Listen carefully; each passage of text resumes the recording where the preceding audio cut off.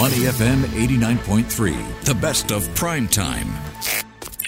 Now, high-growth tech companies have been hit the hardest by recent market shifts, haven't they? Yet almost 80% of companies are expected to either increase their tech budgets in the coming year or keep it the same. That's according to new research from Bain & Company's third annual Global Tech Report. Now, despite the current economic climate, tech will remain a critical investment and as a central source of productivity across global businesses. To tell us more, Ravi Vijayaraghavan, head of Bain & Company's APAC Tech and Cloud Services, joins us now. Hi, Ravi. Hi, how are you? Doing well, Ravi. And it looks like the tech industry was doing well as well. At least 2021 was a banner year for tech, right? But we know that in the last few months, we have seen several macroeconomic and geopolitical factors playing a role here. And there have been some market shifts, haven't there? Absolutely, you're right. Yeah, tech, if you go back decades, at least what we call the tech industry today, has been, you would say, a nice and fun ride. It's not always been smooth, but tech has been a force for change, a force of innovation, and a force of disruption over a long period of time.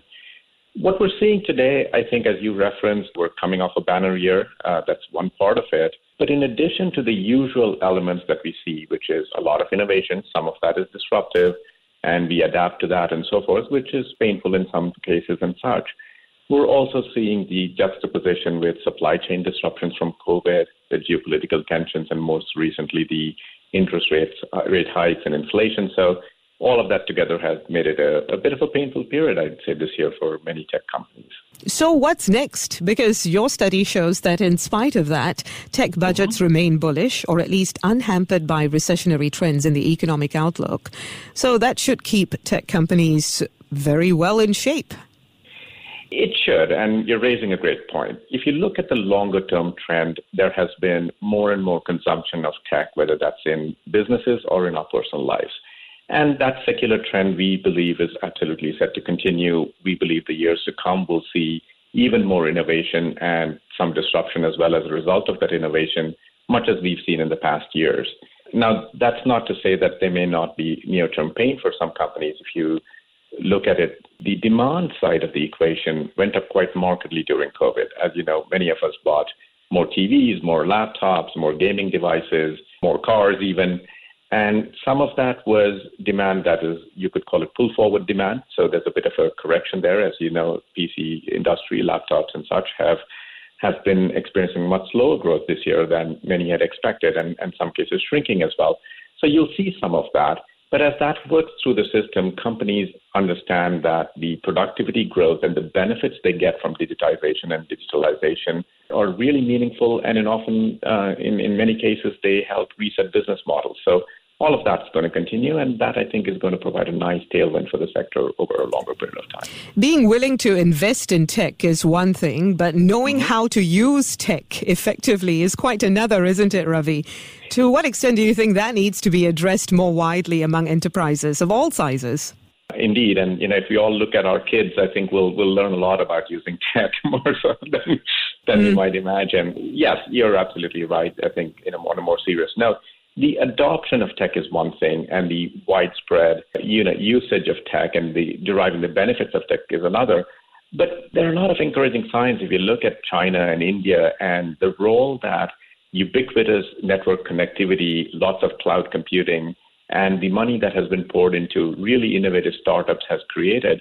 People there are much more comfortable paying digitally and buying online than many advanced countries. So I think there's a lot to be learned from some of those examples. And the more we experience the benefits of these technologies, I think we'll adopt them. So I feel that has actually changed quite a bit, especially in the past decade or so with the ubiquity of mobile phones and digital connectivity.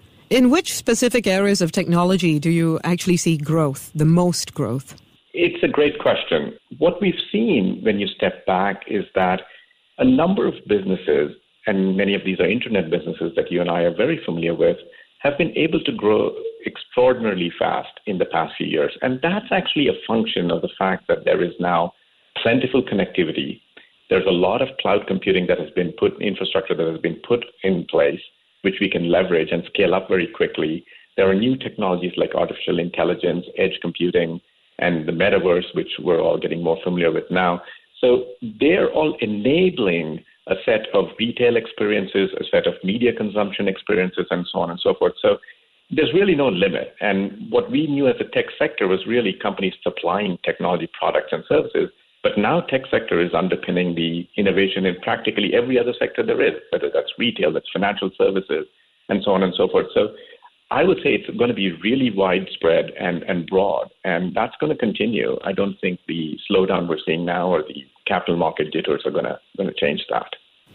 Now, I understand your research also shows that over 75% of the largest venture capital investments in recent years went to IT infrastructure and industry-focused enterprise software companies. How does this truly illustrate the potential for innovation moving forward? There's been so much innovation and there's been so much investment. If you just look at the investment in tech across all classes, venture capital and private equity and so forth, it's about quadrupled since 2017 to almost about $1 trillion, I should say. And what that has done is stoked enormous amount of innovation across sectors. And not only have we seen some new products and services new to the world being created, but we've also seen this money actually being put to disrupt some sectors like enterprise software and so forth that we thought were immune to disruption, right? There was a way we did ERP and we were all comfortable with it, and that's how we used it. But even that has been disrupted with this new wave of innovation. And so what we're now seeing is all of these companies, the old world companies, so to speak, they have good core products, they've got good services, they make money, and they're adjusting to the new reality, in some cases more gracefully than others. But there are plentiful companies that have really accommodated the new reality and have done really well as a result of that. Since we are talking about technology, Ravi, one of the things that has been making headlines off and on in the last year at least is the semiconductor shortage around the world. And of course, now we're seeing the United States, for instance, proposing a meeting of the CHIP Alliance, CHIP 4, with countries such as South Korea, Japan, and Taiwan as part of a friend-shoring strategy of moving supply chains away from their rivals towards trusted partners. But we know that Taiwan, for instance, in this case, is an obstacle for countries that are wary of antagonizing China.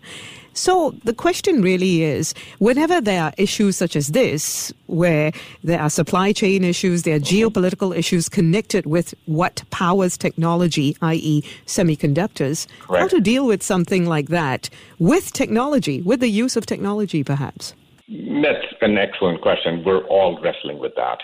I think one way to think about this is what COVID did and the supply chain disruptions that came from COVID really pointed us all, shone a light on the fact that the chip industry, which is so central to our lives, actually has some very unique characteristics. And one of those is that at almost every aspect of chip production, there's a small number of companies that can really provide the tools and equipment and the materials and the manufacturing technology to make those chips.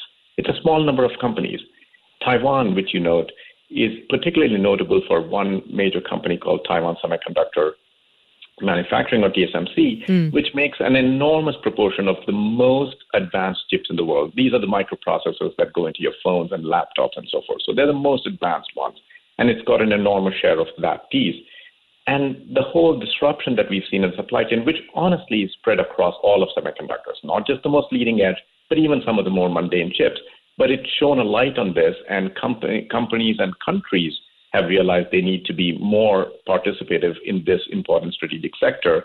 And that's what you're seeing a lot of the shifts now in terms of countries putting forth large amounts of investment and companies diversifying their production across different locations. And so you're going to see more and more of this in the years to come. But the reality in semiconductors is that no single country can really have an end-to-end sector and so on, because it's so specialized and you rely on so many companies from different countries to make that end product come together. Here's the thing, Ravi, one last thing, and we have to talk about sustainability and the degree to which all of this technology is actually environmentally friendly. We know you're going to need a lot of data centers to power this. A lot goes into the manufacturing process as well. The internet already has a huge carbon footprint, and any tech solution would too. So what exactly is being done to ensure that the carbon footprint stays as little as possible? And that's one of the most important things we all need to figure a way out of. And when you look at it, there is a lot that's already happening. So you take data centers. There's an increasing trend, and has been for many years, for data centers to be powered by renewable energy, right? That's the location of data centers in areas where the cooling required is lower, whether that's underwater, that's in the more Arctic zones, and so on and so forth. If you look at Bitcoin mining and so forth, there are changes in those protocols that are coming that are going to make it less, compute power intensive. Semiconductor manufacturing requires a lot of water, and more of that is actually recycled. So there's lots of micro changes, if you want to think about it that way. And then as a sector and as a whole, we need to get more comfortable with the trade-offs involved when we apply sustainability lens to what we do. So I think the sector is adjusting, and technology in some ways, I think you referenced it earlier, is going to be our big friend here. The more we can measure, the more we can analyze, the better we can do this. And I think that's what we'll get to in the years to come. Thanks very much for that, Ravi. Ravi Vijayaraghavan, head of Bain & Company's APAC Tech and Cloud Services. Thanks for joining us on Primetime. To listen to more great interviews, download our podcasts at moneyfm893.sg or download our audio app. That's AWEDIO. Available on Google Play or the App Store.